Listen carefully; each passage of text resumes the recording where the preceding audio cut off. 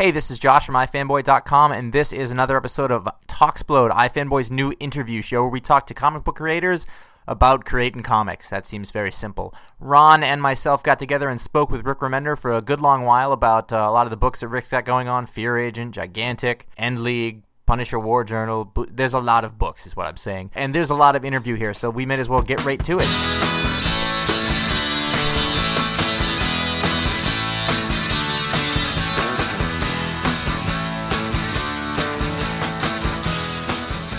People in Fantown craziness. This is comic book talking on the computer.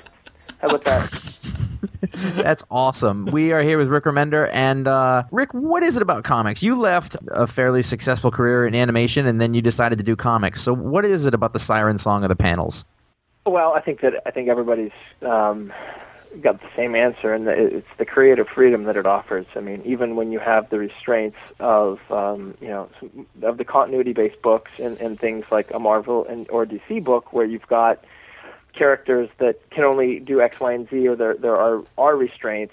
Even those restraints don't come anywhere near to the the S&M bondage outfit that is most other forms of entertainment work, be it video games or animation. Since you've been doing this, what do you think? I mean, what have you how are you better at doing comics? Like, what have you learned about doing comics since you've sort of been working in this full time? Like, have you learned more about the art and the way that it works?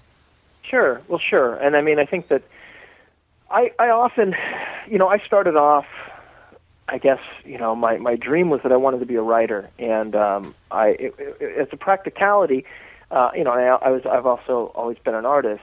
And when I was 20 years old, Fox Animation opened up a studio with Don Bluth in Phoenix, where I'd grown up. And so I started a career. I was hired, which was a great opportunity, and I started my career as an artist, which I focused on for a good 6-7 years before I got back into writing full time. And geez, I mean, I've worn almost every hat at this point, having done storyboards at Electronic Arts and written 100-something books at this point, and you keep count. You totally keep count, don't you? You know the exact number. 127 comic books. You've got them all. Wonderful. You've got every cover up on your wall in your office. I know how it is, Rick.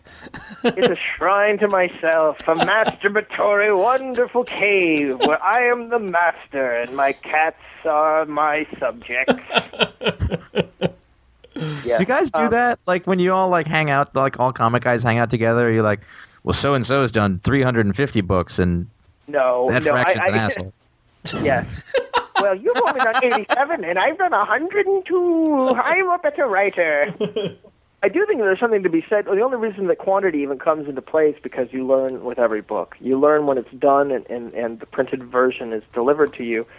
You learn, if you have time to ever give something that you've written a reread, or once it shows up, if you scan it, you see things that really make you happy, and you see reveals and turns, and dialogue bits and basic structure things that you're really happy with, and then conversely, you see just as many things that you're like, you know what, there's a better way to do this, and so the only reason that the quantity even comes into effect is I think that if you're doing it right, every book you draw or write, you should be getting better, ideally anyway, but.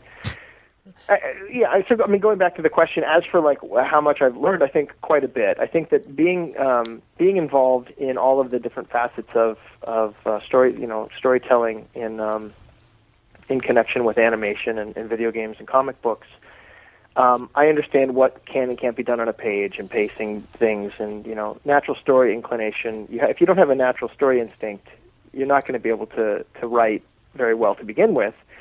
But having done all of this, and especially the quantity that I just mentioned, that I force myself, because I'm incapable of turning work down or having any sort of a normal human schedule.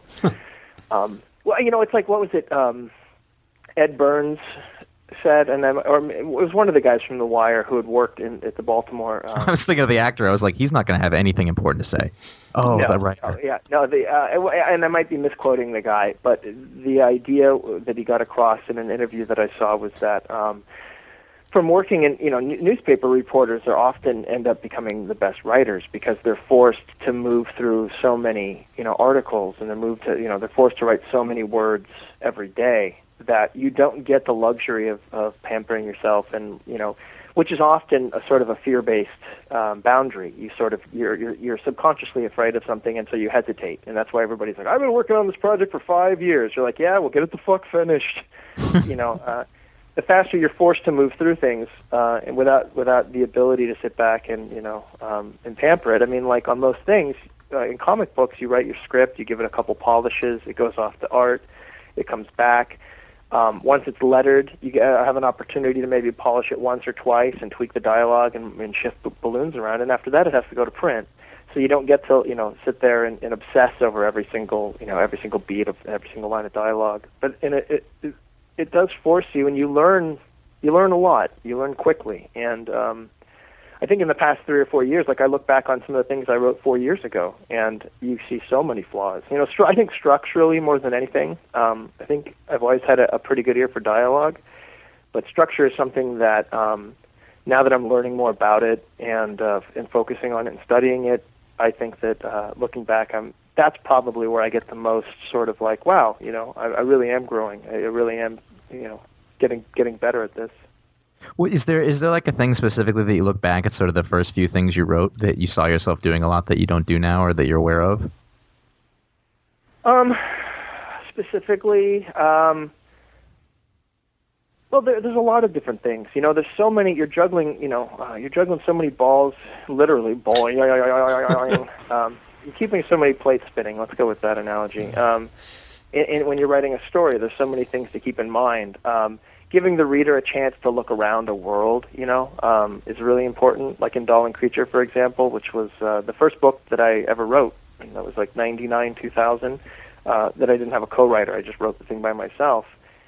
I looked back on that not too long ago and realized that there's never really an opportunity for the reader to look around at this world. I set them in this world where religion is illegal, and the left has become the mainstream, and the right is in the underground, and up is down, and everything's topsy-turvy.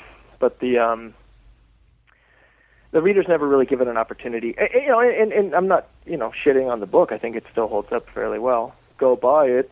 But there are some flaws in the structure, mostly, I think, more than anything else. Not having your structure laid out, not having that solid foundation figured out before you start working, which I had the basic story written, but not even 10% as much as I do these days in advance. Mm-hmm. It leads to things like the beginning has a chase sequence in this opening action sequence that takes 28 pages, but then some of the character development stuff is rushed because I didn't plot out exactly what would take how long. I just started going like, oh, and then this happens, and then the building blows up, and then the monsters come out of the gutter. And you kind of, I think as you mature, you realize that you'll remove a lot of the anxiety that comes from writing if you do the prep, if you have your work done ahead of time, if your homework is laid out. And B, the product is better. The beats that every beat gets an equal amount of time, or if a beat needs a certain amount of time, if a story point needs a certain amount of time, you're not forced to cram it because you didn't plot your beats out and figure out the space. So I think that kind of stuff. There's a lot of just a lot of juvenile mistakes in the past that when I look back on some of that stuff, on the more serious things, I think a book like Blackheart Billy, which was supposed to be free form and fun and goofy, holds up perfectly. It's exactly what we intended it to be, and there is no traditional structure. The story is supposed to be just good fun, and that, by the way, has been colored recently. Ooh, really? It got colored? It has been colored, and I remastered it. Not George Lucas remastered, but I mean change the ending. Like, yeah.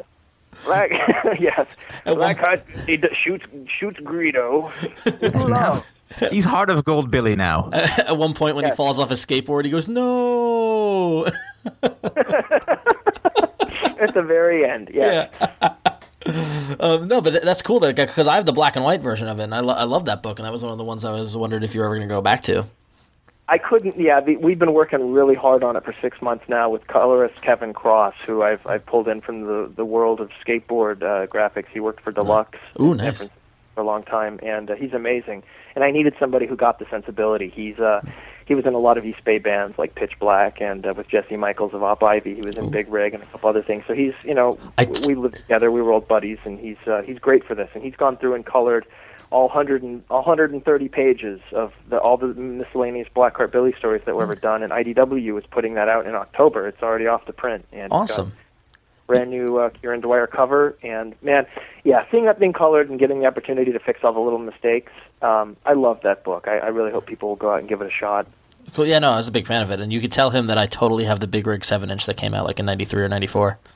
Do you? Yeah, Nice. totally. Yeah, you remember the black and white one with the heart and the truck on the cover? Yeah, look at it. I got Jesse that. Michaels art on the front. Yeah, well, Yeah. Kevin started that band, and anyway, so yeah, now he's coloring the Devil's Due thing I'm writing on based on the toy line, The Core. So I've roped him, and now he's firmly planted in the world of comic books. The poor bastard. Cool. So you're writing something for Devil's Due? Yeah. They've taken a toy line called The Core, and at first it was like, well, a toy line, but then when they said you can do whatever you want, I was like, okay, all right, yeah. I mean, getting The core like Marine Corps or the core of the Earth? The core like Marine Corps, yeah. Like there's a line of toys, and you might have seen them in Walmarts and. I don't ever go in toy aisles. That's ridiculous. I'm a grown man. Oh, lies.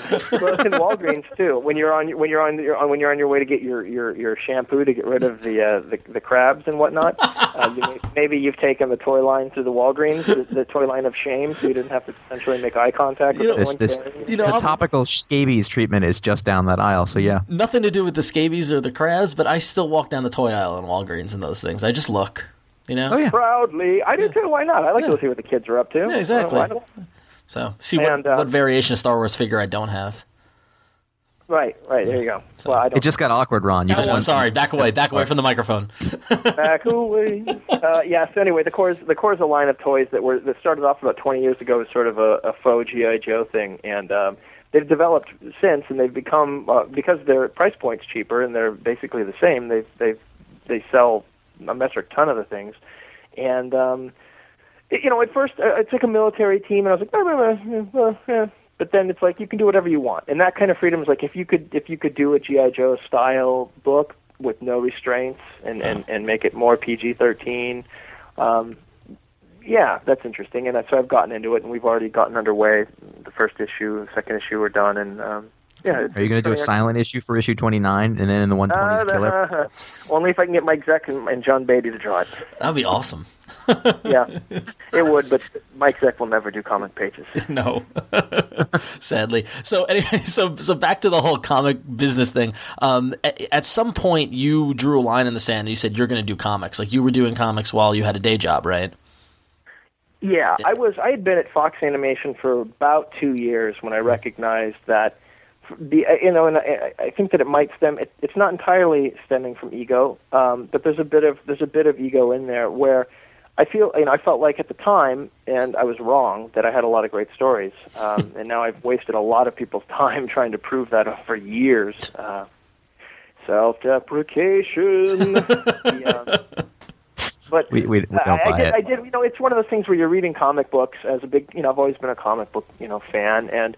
It was actually Dan Clowes and Evan Dorkin and the new movement in what was going on with Duncan Fegretto and Milligan and all those guys at Vertigo that got me inspired to do comics. Because frankly, at the time, let's face it, we're talking 1993, 1994, 1995, that era.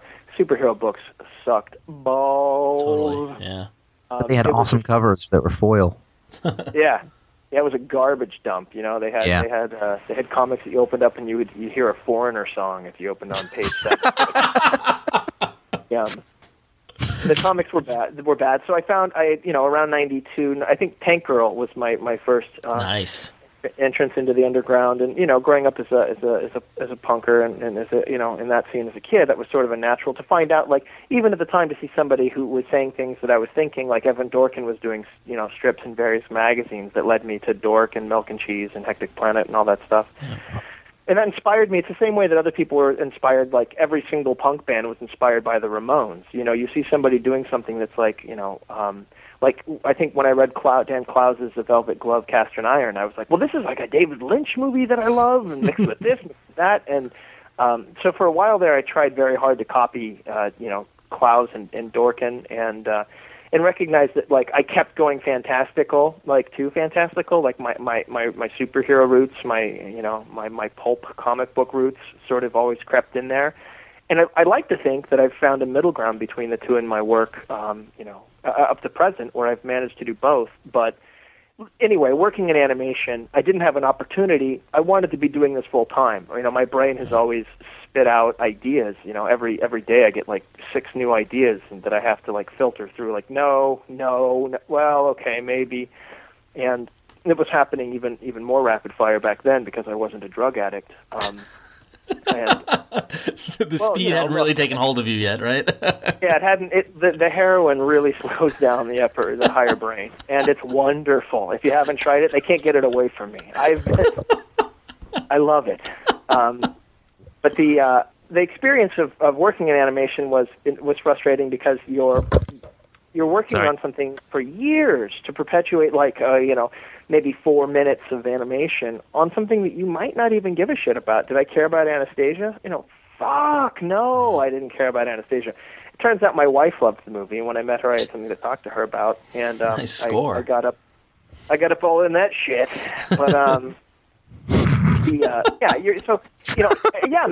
making the living, and everybody thinks that I'm doing great. And like, oh, you're working at Fox, you know, Rocky, oh, you're doing great. And like, yeah, you know, it's nice. I got a car, and I'm making money. But ultimately, it was like, look, I don't want to look back on a lifetime of moving around lines. I don't want to be in a situation where I was part of a team of 500 people to make some pappy, you know, piece of shit animated show or any of that stuff. And look, I mean, you know, that's just my opinion.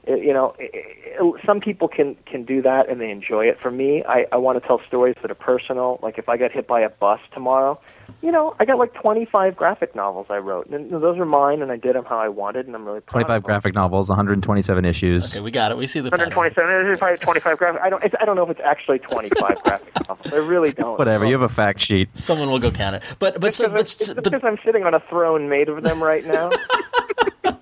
25 makes me valid. I'm valid. So yeah. So you say you want to do this, but it's and I know because we talk to a lot of fans, a lot of creators who are up and coming who are struggling with that. Well, I want to make comics, but I don't have the time and all that kind of stuff. And you talked earlier about how the more you did it, the more you learned from it. So like how hard was it to draw that line in the sand and say I'm just going to make comics now and make that my living, or can you become a comic creator without doing that? Can you become a comic creator without saying I'm quitting my job and I'm going to do comics now? Like well, I didn't. No, what I did when I stayed at Fox. I created the first 2 or 3 issues of Captain Dingleberry with some friends. Nice, classy. And we, basically, I thought that like Captain Dingleberry was my attempt to take what I liked. You know, like it'll be like this from the underground, but mixing in superhero stuff. It was a total. There's some funny stuff in there, I guess, but it was mostly a misfire.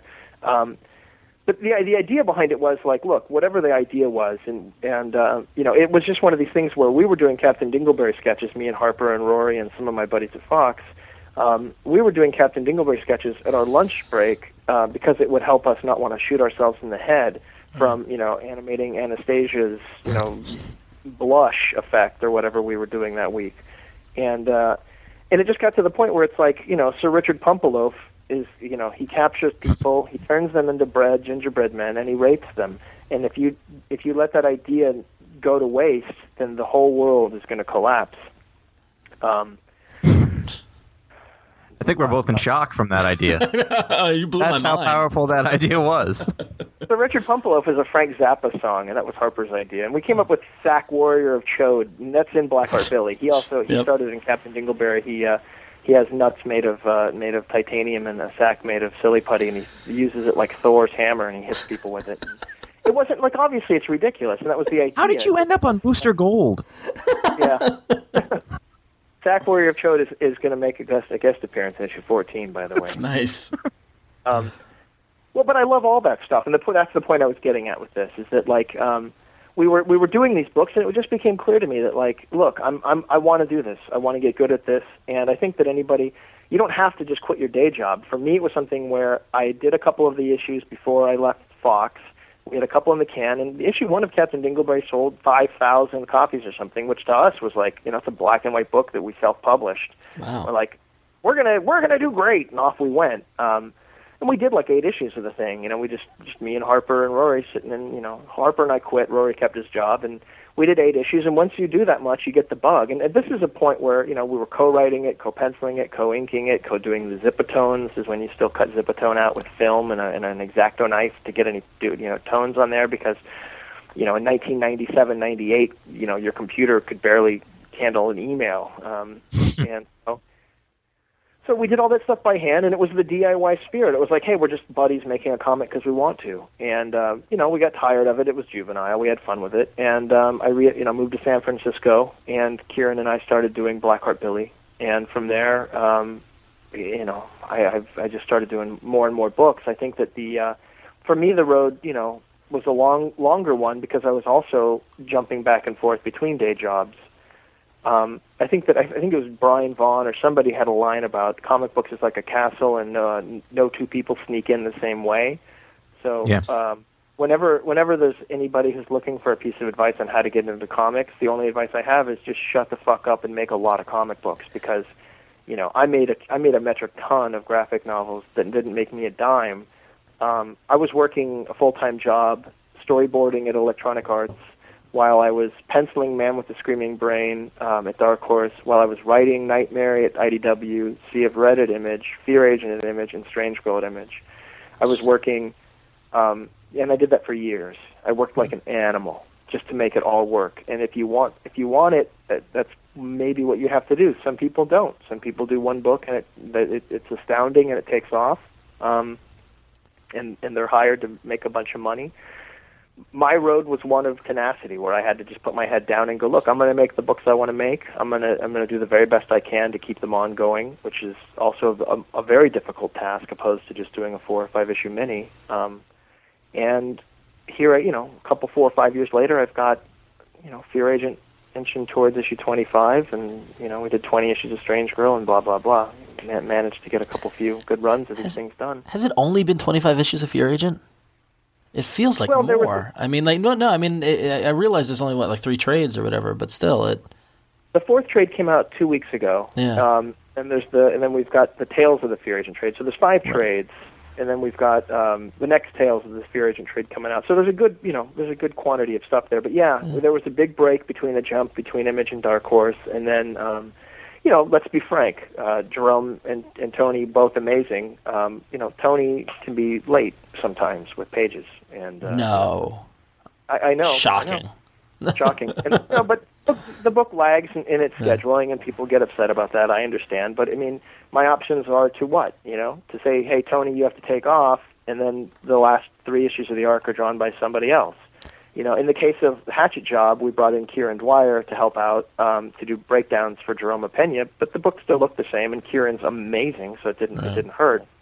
But I don't know. For me, it's like, I'd rather look back in a year and have Eye Against Eye be all of Tony Moore, and it shipped late, and some people were bummed out that it didn't come out as frequently as it could have, than have, thrown in 3 or 4 other guys to help bang it out just to make the monthly.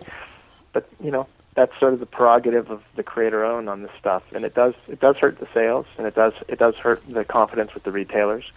But Tony can work at the speed he can work at, and that's what it is. Well, it seems like with Fear Agent specifically, you've been trying to figure out how to crack the code of a successful creator-owned comic book, be it doing having it be an ongoing, but having the arcs clearly delineated. It's like part 1 of 6, and then have that easily be identifiable to collect it in a trade, or having the artists swap arcs, which I assume is a way to allow the artists to get the work done somewhat ahead of time. Is that the case, or am I just reading way too more into it? No, you're obviously doing everything you can. Like, look, we're past the days like when you want to work with somebody who's as talented as Jerome Pena or Tony Moore.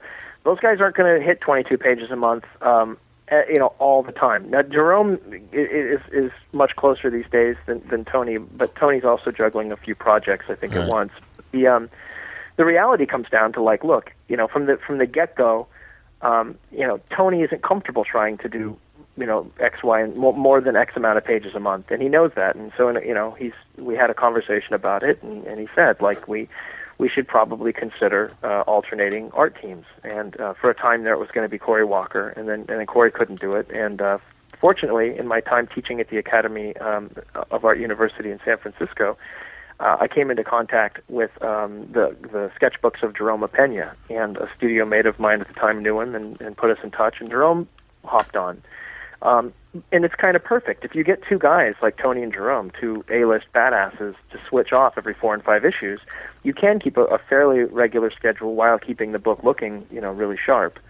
And so that was definitely something that we, had set out to do, and it's worked for the most part. It's totally worked. I think. I mean, it's great. So. I mean, you've read us gush about it on ifanboy.com, and I think it allows the artists to it gives you enough of they're similar enough to be familiar, but different enough to make it interesting with each arc. So. Sure, yeah, and I think that and they both bring different things that are great to the book. And as for the when we moved to Dark Horse, we did Last Goodbye. If you look on the inside front cover, it says issue 12 in a series, and 13 and 14, etc. But on the cover, it just had the miniseries numbering. I thought that would be enough so people knew where it fell in continuity. So people who had bought the first 11 issues at Image or the first 2 trades would go, they would open the inside front cover and see this is issue 13. But we got a lot of mail from people who didn't know. They're like, well, it goes back to when he was on Earth, and I don't know where it falls.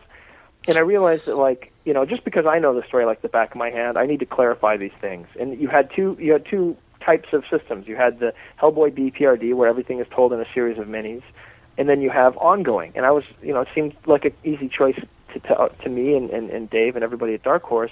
Why not do both? Why not tell them, hey, this is issue 17 ongoing. It's issue 1 of 6 in the new arc, and it's worked out great. We had some upset retailers at the beginning because there was a solicitation snafu, which I totally understand. I mean.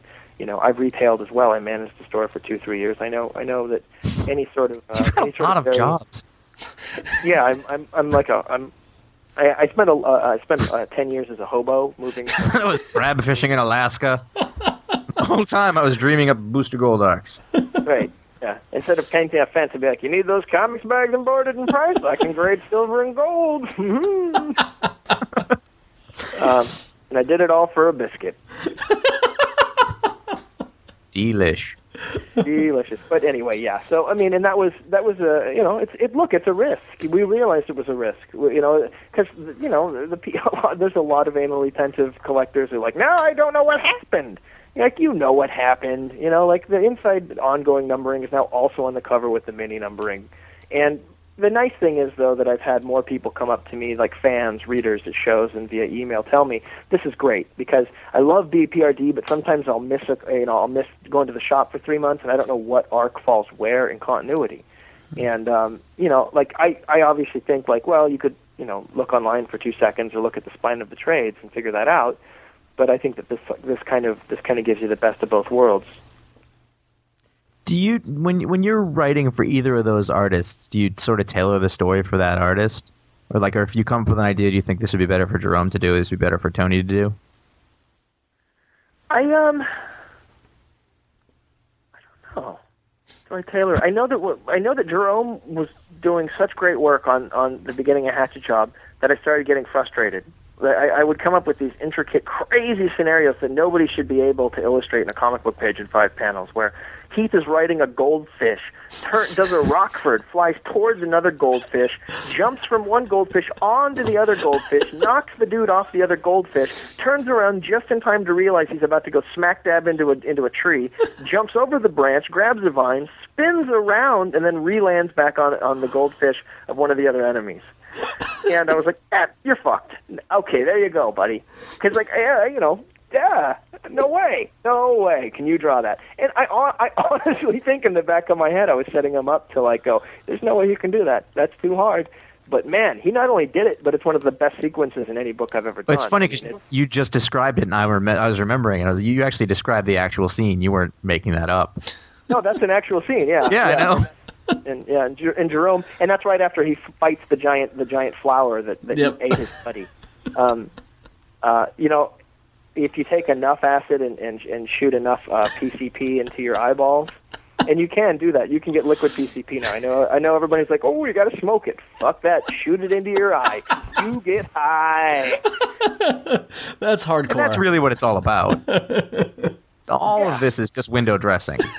Yeah, I mean, later. I figured I read a few things that Grant Morrison wrote about his dabbling with drugs, and I was already heavily into the drug culture, and just said to myself, "Fuck it, you know what? You wanna go crazy? Let's go crazy."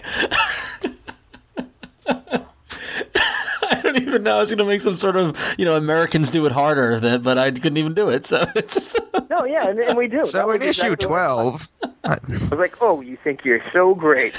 And P.S. He is so great. We love him. I was actually just looking at the. Have you guys seen the Superman 3D? I did. Yeah. I haven't read it, but I was just looking through it. Man, that Doug Mankey and Christian Alamy, what a team, huh? The 3D was actually alarmingly effective. It's great. Normally when I see 3D, I go, "Oh, come on, whatever." But it was like, "Whoa, this is actually pretty good." So yeah, these guys are the best. I mean, come on, Grant Morrison, Doug Mankey, and Christian Alamy. It's like three of the best guys in comics. I can't wait. Yeah, totally in their wheelhouse. It's good. It's a good issue. So. All right, but back to Fear Agent. So you've got Grant this. Morrison. We can if you want. Apparently, he went to Alpha Centauri. I want to talk about me. So you've got a book like Fear Agent. I mean, like, how do you as a creator go about promoting that book if you don't have? I mean, you don't have a ton of resources for doing it, and obviously it's really important to keep that alive. Like, what is it that you do as a creator to make sure that people know about it? There's nothing. You know what? I mean, for a long time, I dedicated every Sunday of every week to doing internet stuff, where I would do an interview with somebody or write an article for Newsarama or something to keep pounding away at it, and it makes no difference. I mean, I still do the viral marketing. I focus on the people who enjoy the stuff. I don't try to convert people who don't. I don't have the energy for it. The people who read Fear Agent really respond to it, and they seem to love it. And that's all we could ask. Do we need 3,000 or 4,000 more readers on the monthly book? Yeah. Are we going to get them? No. It's not going to happen. You look at Casanova, Fear Agent, Scalped, Criminal. Those 4 books, and I hate to throw one of my own books in there because it sounds, I guess it sounds a little bit arrogant, but I like. No, I mean, it's a good book, but it's no Scalp. Let's be honest. How dare you? I will take that. I will take Jason Aaron on in a fight. He thinks he's an Alabama corn snake with that sweet goatee. I'll beat his ass with a typewriter, a giant old school typewriter. That would really be the classic way to do it. There's an old Birchwood. Jason Aaron's not even a dude. He doesn't. He has 2 sets of woman's genitals in his pants. Oh God! What do you think about a writer who has 2 sets of? It comes out in the pages of Scalped. I think you could see if you read in between the panels. That's a clearly dual vagina work. I only bring up Scalp because I do think it's brilliant. I think that it's also completely unique, like Casanova and like Criminal in comics and like Fear Agent. Hard-boiled crime, sort of psychedelic, fun spy action. I guess Criminal and Scalped are both sort of hard-boiled crime. And then science fiction, horror, war, western, whatever Fear Agent is this month. Is that how you describe it? This science fiction, horror, war, pulp. I don't. Well, that's the. There's the commerce side of my brain, which I have my log line and my pitch. And I have also got the other part where it's like, if you can boil it down to a sentence, you're missing the heart of the thing. Nice. I don't know. Anyway, the thing I was getting at those, the numbers on all those books range from 5,000 to 14,000. Obviously, Criminal selling double than the rest. But the fact that Criminal it doesn't sell 50,000, and the fact that Scalped doesn't sell 50,000, and Casanova and Fear Agent, and they're not going to. You have to. We've all come to terms that we've got plans to try and cross promote and do things where I've talked with Jason and Matt about trying to get our fans to jump from one to the other, and it's worked a little bit. But the industry is what it is right now, and that the trades do great. We've sold 14,000 Fear Agent Volume 1s and 10 Volume 2s and 5 volume 3s, and it's only been out for a little while. The trades do great. The same with Scalped and Casanova, and the trades help keep the books alive, basically. But there's no amount of promotion like how I go about keeping people aware of the book. Mm-hmm. I just do the book the best I can, and mention it when I talk to people. But anything else, I don't know if there's anything that I can say to somebody, given that I'm the writer. This book I made is so good. And you know what's good? My book. Come read it. Everybody likes my book. You know what I mean, though? When you read people self-promoting, you're like, hey, man, I get you got to self-promote. And I've done a ton of it. But it's kind of sucky. You're doing it right now. but I'm pretending that I'm not. This is the ploy. I really wish you wouldn't have said that. We pull the curtain back. That's what we do. But it's a little fat man playing with himself. but it's interesting because Fear Agent is creator owned, right? You own every piece of it, right? I assume, or do you share ownership with Tony and Jerome, or? Yeah, well, Tony and I and Jerome all have ownership stake and back end stake. Yeah, cool. So it's a creator-owned book, but you are published by Dark Horse, which is one of the smaller publishers, but it's the biggest of the smallest publishers. So as there's got to be some level of onus on them to promote the book as well because they're in it too, right? And they have. I mean, when the new arcs came out, they do ban it. Well, what can they do? It kind of like what avenues does a publisher and a creator who's doing a creator-owned book have to get the word out these days? I mean, that's really the question. I mean, Dark Horse got us the cover of previews for Fear Agent and Last Goodbye. We had a double-page ad soliciting all 4 trades and the new Eye Against Eye arc with a variant sketch Tony Moore cover. I mean, at a certain point, you realize that there's just nothing you can do. You just make your book. Fortunately, it's one of those books that's loved by enough people, and Dark Horse has really put their money where their mouth is to keep supporting it, to keep the book alive. And but sales-wise, until a big movie is announced or something, at which point we might get a 30 Days of Night boost. I don't think that we can do anything. I think we just make a really good comic book that we sit back and go, hey, you know what? I'm really proud of this, and that's all you get.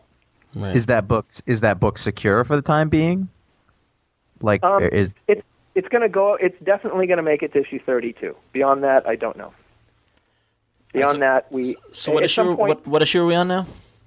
20. Let's see. Tony's 24 is at the printer. Tony's working on 25. Okay, so there's still a couple of months of ordering in there because I'm going to be very selfish now, and everyone needs to buy it because I want to read it beyond issue 32. So it's not like it's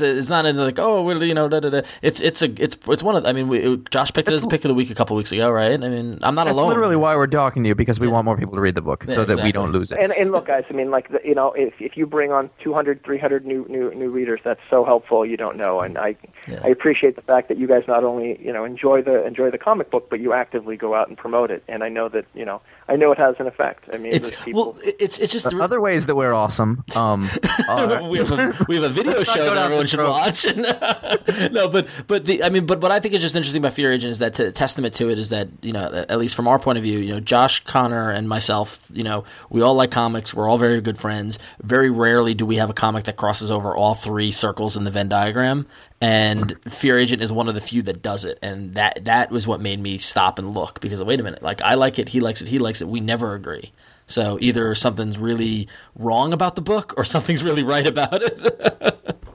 Well, that's nice to hear. Yeah. I mean, I appreciate it. It means a lot to me, and it's nice to read nice things about your work. A lot of the time, we all have rules about not checking out reviews online, and so for the most part, we try not to. It's because even if there's a theory that even if you accept the good, you also have to accept the bad, and it's all sort of anecdotal. It's all sort of it's all perspective. It's all people's opinions. And ultimately, if you ingest that, you can start even subconsciously pandering or changing your work to fit the mold of some reviewer who has a blog, who might be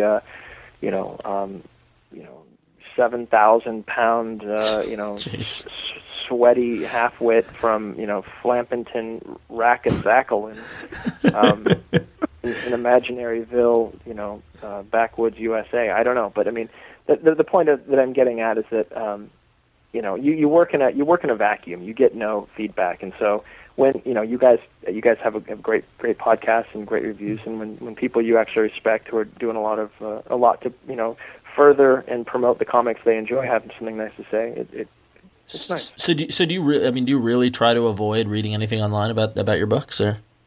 Yeah, I go to great lengths. I slip. It's 3 a.m. sometimes. And you're drunk, and it's just accidentally Google fear agent review.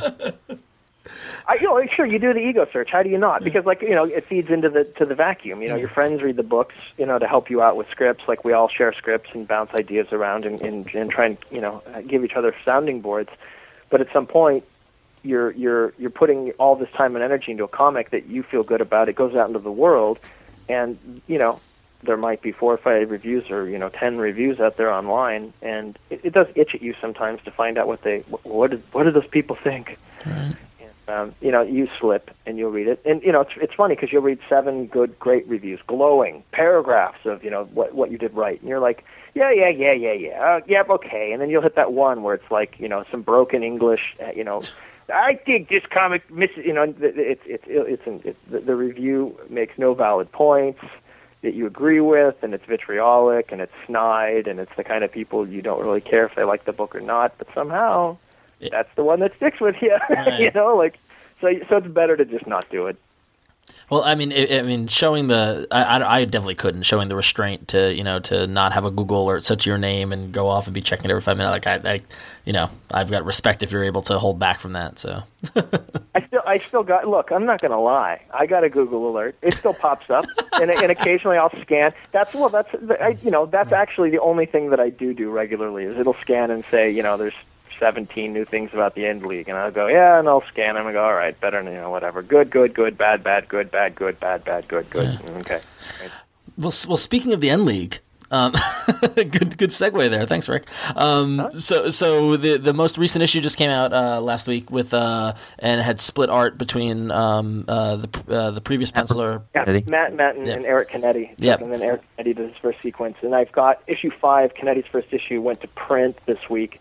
And I will. I'll send you guys some JPEGs, and you can put them up on the site because it's fucking astounding. I mean, if you read the book in the past and didn't dig it, if you do dig the book, either way, as of issue 5, this thing is A-list. It's as good as I can make a comic. And working with somebody like Canetti, who is an absolute genius, basically left his job on Ben 10 at Cartoon Network and to come do this, and he has been pouring himself into it. And man, issue 5, I put my name behind that. I couldn't be prouder of anything I've worked on. Yeah, so up to this point, with the first arc kind of behind you, or whatever, have you been? Are you satisfied with the End League experience so far? Or you obviously you're excited to work with Eric Canetti to move on, but that first arc was a little rocky. It was a little rocky in a few places.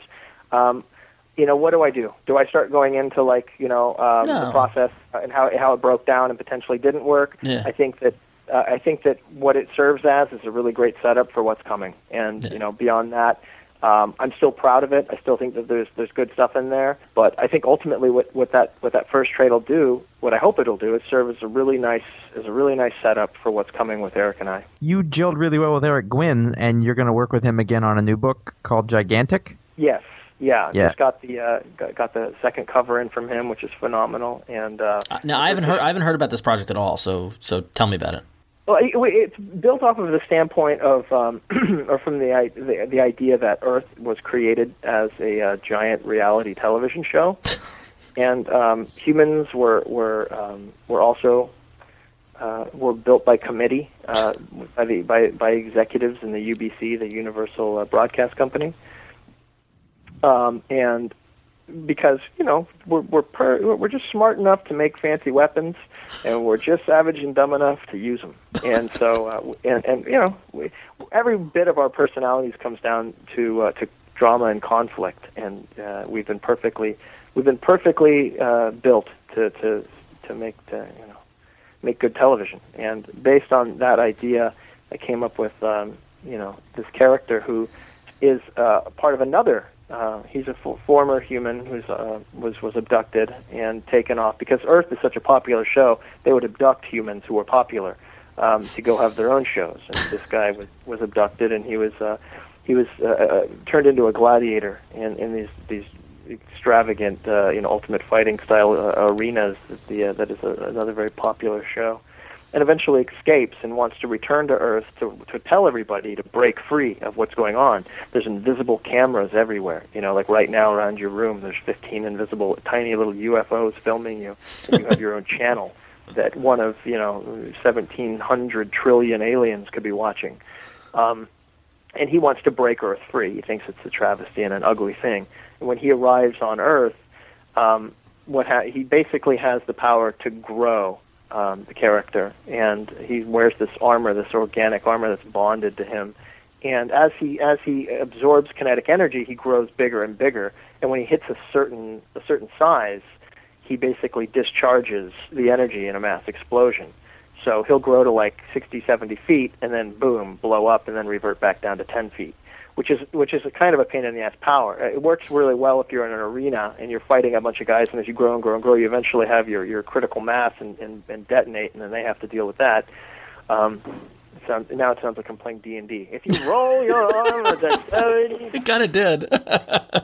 Well, first of all, if you're fighting in the arena,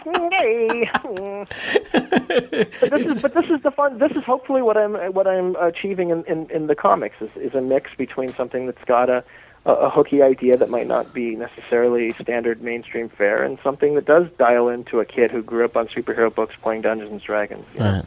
So who's publishing it? That's Darkwood. Okay, cool, awesome. And it's an ongoing. That is well, we're going to do that one BPRD style because we don't know. Eric is in demand, and my schedule is filling as well. So what we're going to do is the first arc is a self-contained story that leaves things wide open for the next. And then we'll get to that once our schedules are open, and just do it sort of, do a mini series whenever we can come back and do it. Cool. And when's that out? First issue is November. Enough with all your artsy fartsy indie books. Yes. People really want to know about the Punisher, from what I understand. People. That's apparently what the kids are into, is the Punisher. I don't know, but are you co-writing with Matt Fraction now? And when did co-writing become the in thing to do for the big Marvel books? It is so hip. It's scary. It is so hip. It's scary. Well, I think you get a better book a lot of the times out of it. And in the case of Jigsaw, I think that I was really proud of what Matt and I did. I think we had a big story, and it worked out well. I think Chaykin did a great job on it. It's also something, two heads are often better than one, and Matt and I are good friends, and we write really well together, so it made sense. And the same with him and Ed. And in a lot of cases, it's like, look, we all use our writer friends as sounding boards anyway. A lot of the time when you're stuck, you call your buddy and you go, hey, so, Slim Jim walks into a bar, he's got a shotgun and a dead koala bear. What do I do with the koala bear? And your buddy will maybe have an idea. So as for why, I think that it comes down to, it's fun. It's something where I enjoy it. If you're working with somebody who you have stuff in common with, then you're ping-ponging ideas back and forth, and you get a synergy going, and things get exciting. With a character like the Punisher, though, I mean, like that who's been at times really badass and really awesome, and at times a caricature of himself. Yeah. So. I mean, did you 10 years ago, where you're like, I'm going to write Punisher War Journal someday, or like... Well, that first Punisher miniseries with Mike Zeck was one of my absolute favorite things as a kid. And I mean, I was at the age where when the first Grant and Zeck and Beatty miniseries came out, the Punisher was always this peripheral sort of guy who was just around to shoot at a brown person and have Spider-Man or Daredevil kick his ass. Yep. That was his job. And at this point, all of a sudden, this mini comes out, and I had never given a shit about the character. I was like 12 or 13 when it came out, and it's got this guy with two giant handguns being thrown back into a bunch of trash in a dilapidated alley from the thrust of just blasting at something. And it's like such a captivating image that you have to know more. And as it turns out, that first issue is astounding. It's great. It's the Punisher in jail, surviving in jail with people trying to kill him. He's got no weapons. He's got none of his arsenal. He has to escape the jail. Jigsaw's in jail. I mean, it's good comic books. I really was a big fan of it. I can't attest to that, to everything thereafter. There were some shining moments, and I read all the microchip stuff with I read the Klaus Janson stuff. and yeah, there was a lot of good stuff to be mined from all of that. I think, like everybody says, there's no bad character. There's just bad writers. You can find a good way to take any type of, if you have a character who's described as X, Y, and Z. If you're any good, you can find a way to make that work. And the Punisher is challenging because he, at the end of the day, is a murderer. He kills people, but he's also like he's a perfect force of nature. He's pure in his motivations at the same time, and getting into a character's headspace where he's black or white. He's almost like Rorschach. He's like the perfect Ayn Rand sort of fountainhead character where if you're good or bad, and if you're bad, I'm going to kill you. He's kind of crazy. He's broken. Like the death of his family hit a switch, and now he just goes around, and because there's an endless supply of criminals out there, he's going to go kill them all, and that's Frank Castle. And I think at that point it comes down to figuring out what situations you put him in that test those limits and test the sort of integrity of his mission, as well as the inherent sort of flaws in it and how he reacts to seeing those. I'm gonna be honest, and you just blew my mind by comparing the Punisher to Ayn Rand. because I'm an Ayn Rand fan, and you're totally right. I'd never thought of it that way, and it's wow. I'm impressed. That was the only way I could get my head into it, and I think that one thing that Matt and I wanted to do as well is, there's little moments in the Jigsaw thing that it's interesting to me that if it's not just straight up action or shit happening, that there had been some people, and again, this is my assholeness checking a review online, who are upset that you got to see a day in the life of Frank when he's going out to buy the Tiger Ball. Frank takes Tiger Ball powder? Come on. And, he's dealing with the Patton Oswalt and Brian Posehn pair who run the little hop shop down on the street.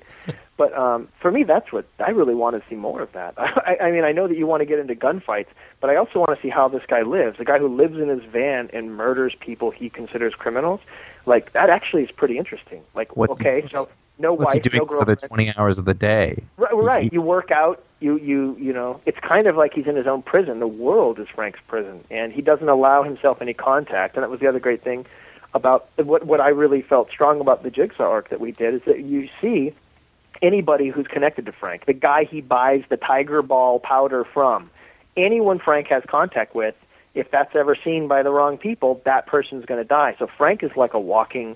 That skull on his chest is symbolic for a lot of different things, and it's going to be really interesting in the coming stuff that we have coming up in Secret Invasion and then beyond, to sort of explore those for me. Right. I mean, because the Punisher as a character. I mean, we've talked about it a lot on the podcast. Where, like, we felt as he's one of those characters who, in our opinion, has been more powerful as a secondary character, as a backup character. Like when he pops up in the last page of Daredevil, it's like, oh shit, Frank's in town, But it's to see the book that is dedicated to him and what Ennis has been doing in the Max title, I think, is different than what you and Fraction have been doing in War Journal, but I think are both good executions of the character, exploring different aspects of the idea of this madman. Yeah. No, and it's great that Matt set such a different tone with War Journal, and I'm gonna continue that tone. That look, you can't outdo Garth. You can't do Garth. Garth is Garth. And Garth is doing a Max book with the Punisher, which is perfect. And if you're going to do Frank in hard-boiled crime with X-rated situations, right. That gets to a core of what ultimately you like to see Frank in, where the new film is progressing and where those things go. But the other turn, the left turn, is taking him into a place like the Marvel Universe where it's a little more fantastic, where you've got people with superpowers and you've got Iron Man flying around and potentially Galactus. And I think it was Fraction who said, or maybe it was Axel, I was trying to get my head around Frank, and somebody said, Galactus lands, all Frank thinks is I need a bigger gun. And I liked it. Immediately I was like, I like Frank Castle. Let's go write comics. Well, it's like, who was talking? I mean, were you involved in, and forgive me, there's just so many comics, but the Punisher Secret Invasion tie-in? Yeah, uh-huh. Yeah, and we just finished 25, which is a double-sized issue. Right, and that seems to be like the best scenario for Frank Castle, right? It couldn't be better. I mean, Right. because we get to deal with things that have been happening with him, in the last 24 issues, dealing with Clark and dealing with some of the other characters that he's had contact with, like Bridge and some of the other people, some of the other cast members. It's all coming to a head. All these things that Matt has put into motion are taking place, and at the same time, it's in the backdrop of a Skrull invasion. So you're running down the street, having a confrontation or an altercation with a buddy of yours, and all of a sudden there's a Skrull sniper from a mile down the road, picking people off.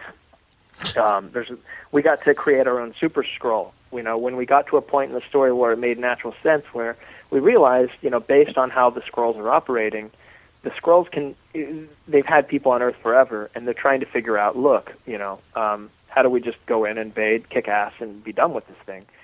And they would take care of guys, like Thor, and they would have Super Skrulls for the X-Men and all these other big heavy hitters. They would definitely have Super Skrulls as well to take care of street-level guys, take care of guys like, Daredevil, Spider-Man, Moon Knight, Frank Castle. If you're going to take care of, you got to take care of everybody. And so we got to devise our own Super Skrull who's a street-level guy. This was a Super Skrull who was sent to take care of anybody who might not be like a god-level power, but has proven themselves in the past to be somebody to not be taken, lightly. Cool. That's got to be cool to make your own Super Skrull. I mean, that's kind of a yeah, it was a blast. You can't use Colossus with the Banshee because that's been done. Right. Well, I guess it doesn't matter. I don't know if I never know if I should give away what the Super Skrull is or leave it for when people buy the book and get the reveal.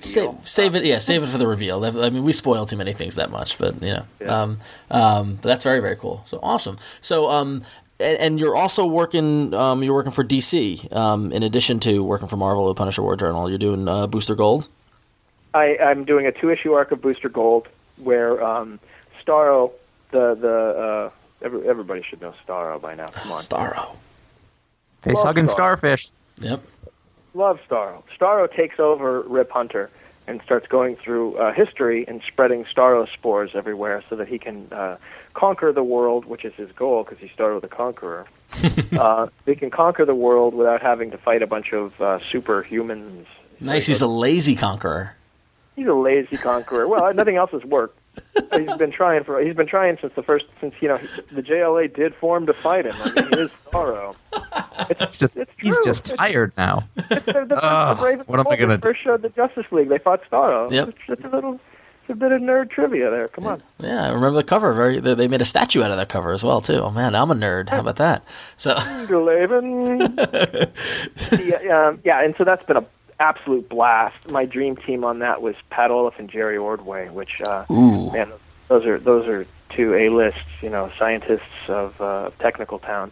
And the first issue is done and it's so gorgeous, man. Pat Olaf with Ordway on top of him inking him is just the perfect team. It's perfect. I'm a writer. It's perfect. Adjective.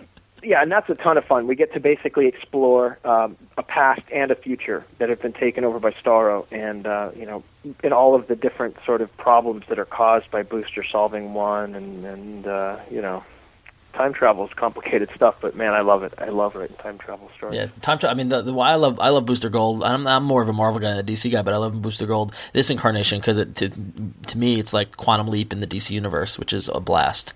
So. Yeah, it's a perfect hook. Yeah. I mean, what the Jeffs came up with is for their hook. I mean, it couldn't be better. It's basically a guy who has to go through time fixing all of the damage, caused by all the crises that have been happening over the last 20 years, yeah. 20 or yeah, and he has to fix all of these small infinitesimal little problems that are caused and big ones and all the things that he has to learn about how things work in the time stream, which is nice to see defined in the DC universe.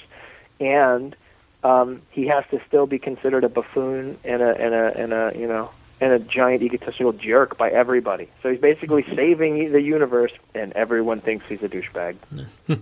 So it doesn't really feel so much like you're cleaning up Jeff Johns' mess as if he left you all of this stuff to work with, I guess. It wasn't a mess at all. I think that what he did was he set up a perfect comic book. Right. You've got Rip Hunter who's in charge of things, and he's got a lot of secrets, and he's a time master. He knows what's going on. I'm bringing in the Chronoses, Lady Chronos, who I introduced in my Atom run, and Chronos himself, another couple Time Masters who get involved in this thing. It's great because you think about all the time travel characters in the DC universe, and now there's a book where they all kind of naturally plug in. So it was two of the most fun issues I've ever written. You're all over the place with this stuff. Like, none of these projects that we've talked about sound anything alike, and like you're doing almost like what are opposite books at Marvel and DC. I mean, Booster Gold is as far from Punisher War Journal. It's steeped in continuity. Yeah. And I mean, how do you avoid being typecast like that? Because you seem to be doing a really good job with it. You, I think, just do a lot of different books. I mean, coming up from Creator Own, you have an opportunity to define yourself. And I think that I've managed to define myself as somebody who likes all kinds of genres. And when people say, I don't like science fiction, I go, guess what, stupid superheroes? That's just science fiction. that fucking guy you're reading, the atomic guy who lifts buildings, science fiction. Oh, I mean, I don't like it in space. Oh, but you like Green Lantern? Love Green Lantern. But he's a superhero. Well, check it out. You might like science fiction. I don't understand. I mean, because genre is just trappings. It's just a fun dressing to put on a good story. If it's a Western or whatever, I mean, I was reading some screenplay stuff last night, and they were comparing the structure of Aaron Brockovich with Gladiator, and it's exactly the same structure. It's exactly the same structure. Everything happens at the same time. The reveals, the twist, the big final push, the conclusions. And a lot of movies are like that. I mean, in a sense, that foundation becomes formulaic. And I was actually just talking with Fraction about this, about, do you use the formulaic approach, or do we, as comic book guys, because we have freedom, completely digress from that? And I like to try. I'm going to try and implement a little bit of both. I've mostly been going by instinct so far. And the more I read about structure, the more I'm curious is if I did adhere to, like, let's say, a film structure, let's say the structure of Gladiator on an arc of Punisher. I'm not saying I'm doing that, but I'm saying it's an interesting idea to explore. If you did structure a comic book arc that same way. But I think that the way you avoid being typecast is just to do a lot of different stuff and hopefully do it well. I mean, I started off doing mostly horror books and a skate punk comic book.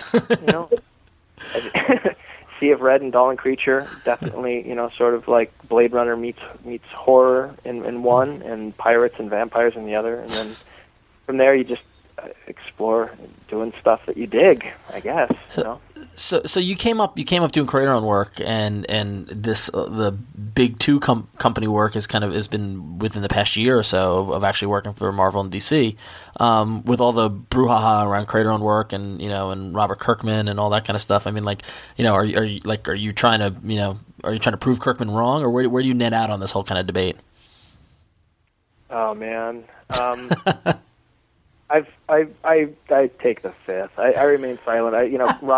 Robert's great. He's had a wonderful. I don't want to say luck. He writes good books. The Walking Dead. Here's at the end of the day, it's lightning in a bottle with any of this stuff. Well, are Peter Laird and Kevin Eastman going to sit around and say, "Hey, I made $1 jillion off the Turtles. You should too." And people are like, "Why? I don't know if that happens to everybody who does a Creator Own book." I think Robert's intentions are good, and they're in the right place. He thinks that, he makes. Obviously, I don't disagree with him. It's a valid point. Everybody should do Creator Own books. Should they right now march out of their Marvel and DC jobs?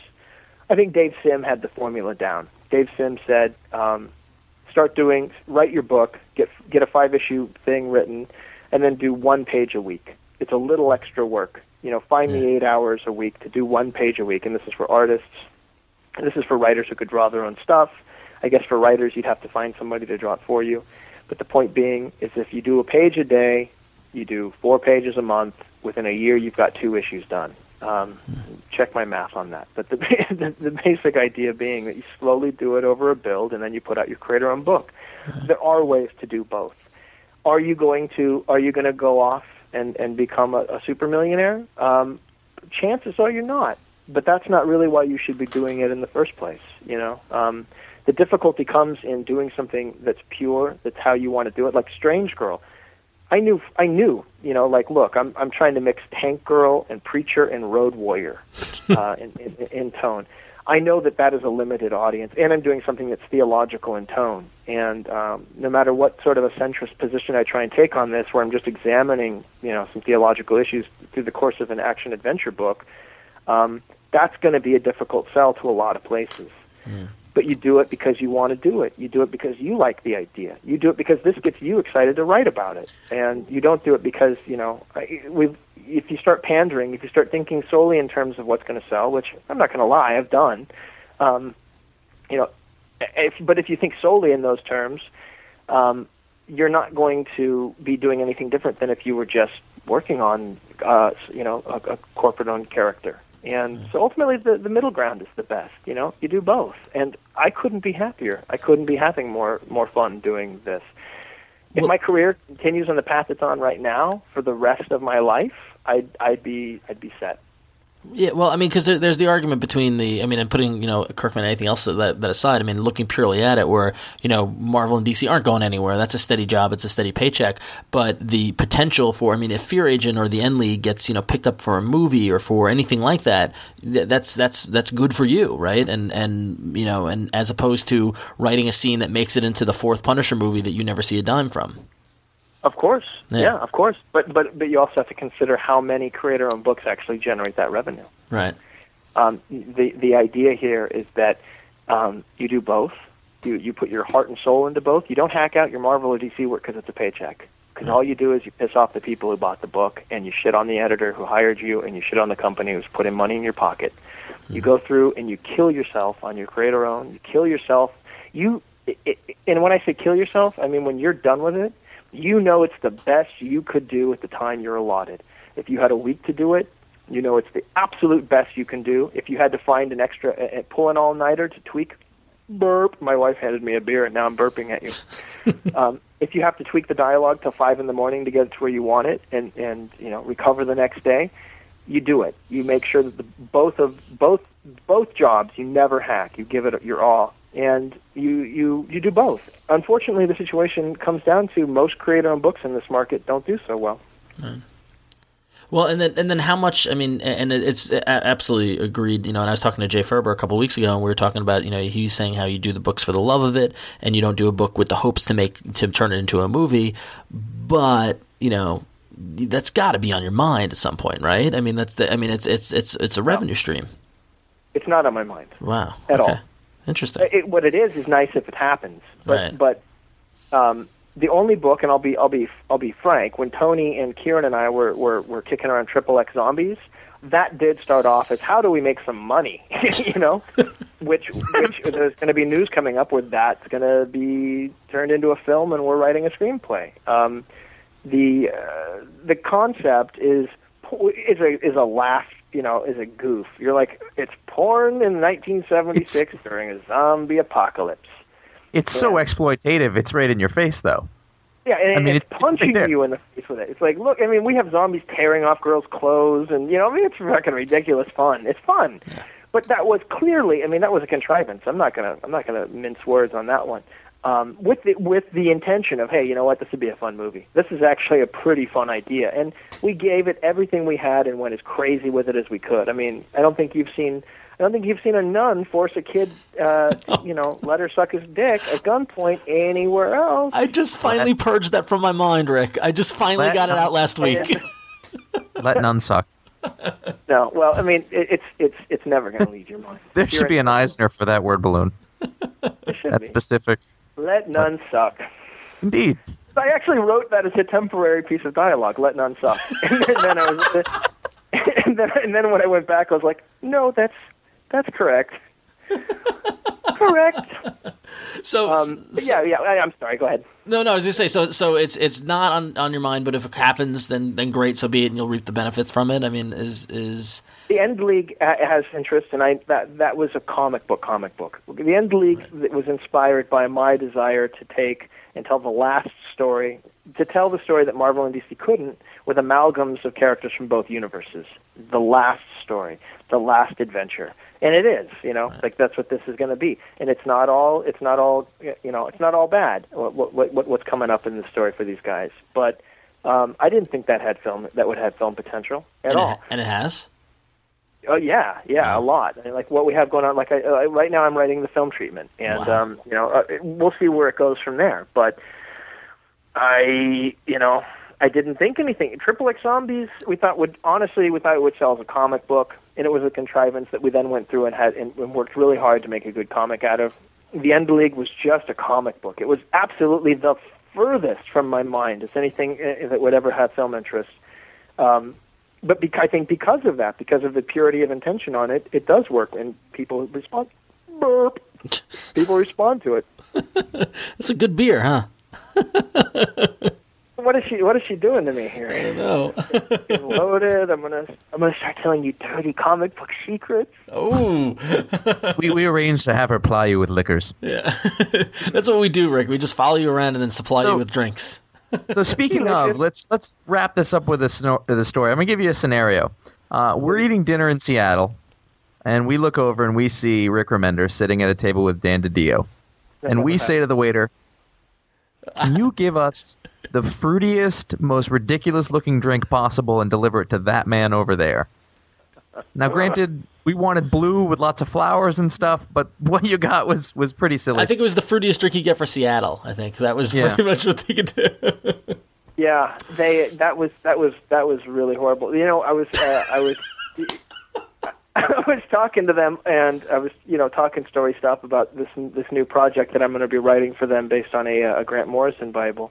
And we're in the middle of this talk, and I don't even remember what it was about, but I remember I was sitting there and I was drinking a Jameson and a Guinness, and I was like getting all salty, and I was like, yeah, and this with right, and you got to get to the core of that and find this, and then this giant cock of a goblet covered in flowers and parasols and fruit and jism, it just was slid in front of me, and I was like.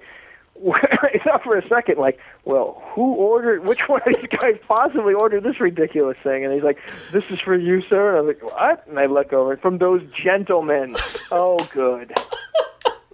Well, that's fine, I'd fucking anyone. I'd fuck you guys. It's cool. That was the intention. And that's how I fucked the guys that I fanboy. So... you didn't lose the job because of that, because that's really what's been bugging us. That was the worry about an hour afterwards. I lost the job. Yeah, Dan DiDio said, no way. And he threw the table over, and he threw the drink in my face, and he goes, you are a foof. And he stormed out. Everybody got a good laugh. It was very funny. Ian and Dan both enjoyed your monkey shines. We were really like literally like an hour later we're laughing about it, and then someone was just like, gee, I hope we didn't fuck up his pitch. Yeah, it cuts to you guys somewhere laughing and having a beer, and I'm up in my hotel room in a bathtub cutting my penis with a razor blade, crying baby tears for the job I lost. You had an opportunity to write. I could have written off a Grant Morrison Bible. Damn those guys. And I'm drinking your fancy little foofy drink.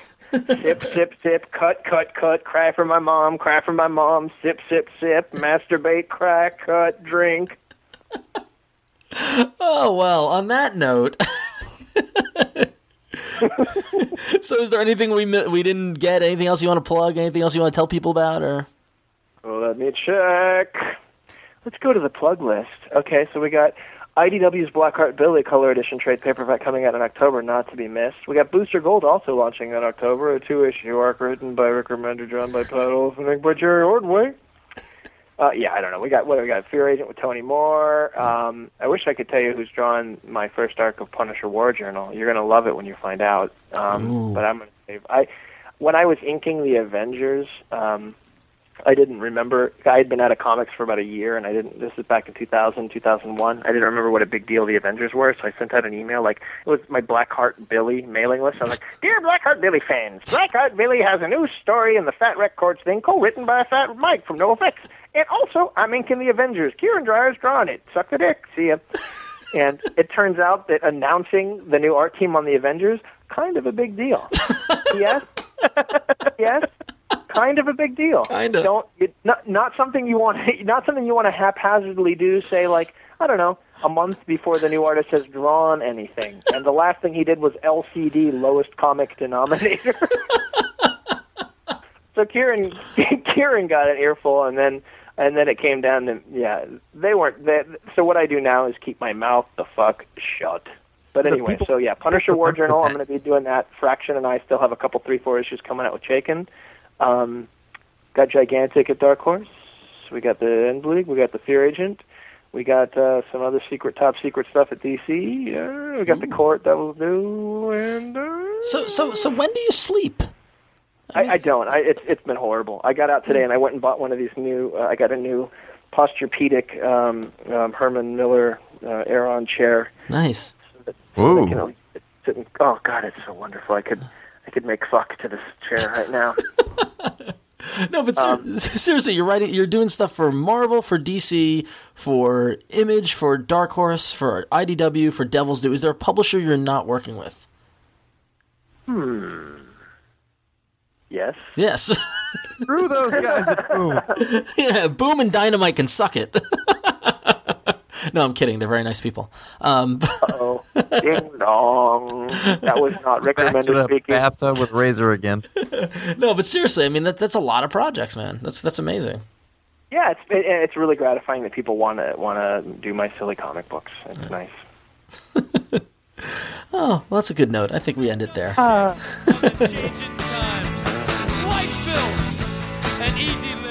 Thanks once again to Rick Remender for sitting and talking to us for such a long time. If you want more from Rick, you can go to rickremender.com. And if you want more of anything else and you want to go and comment on this show or all the other stuff we have at ifanboy.com, please get over there. And thanks very much.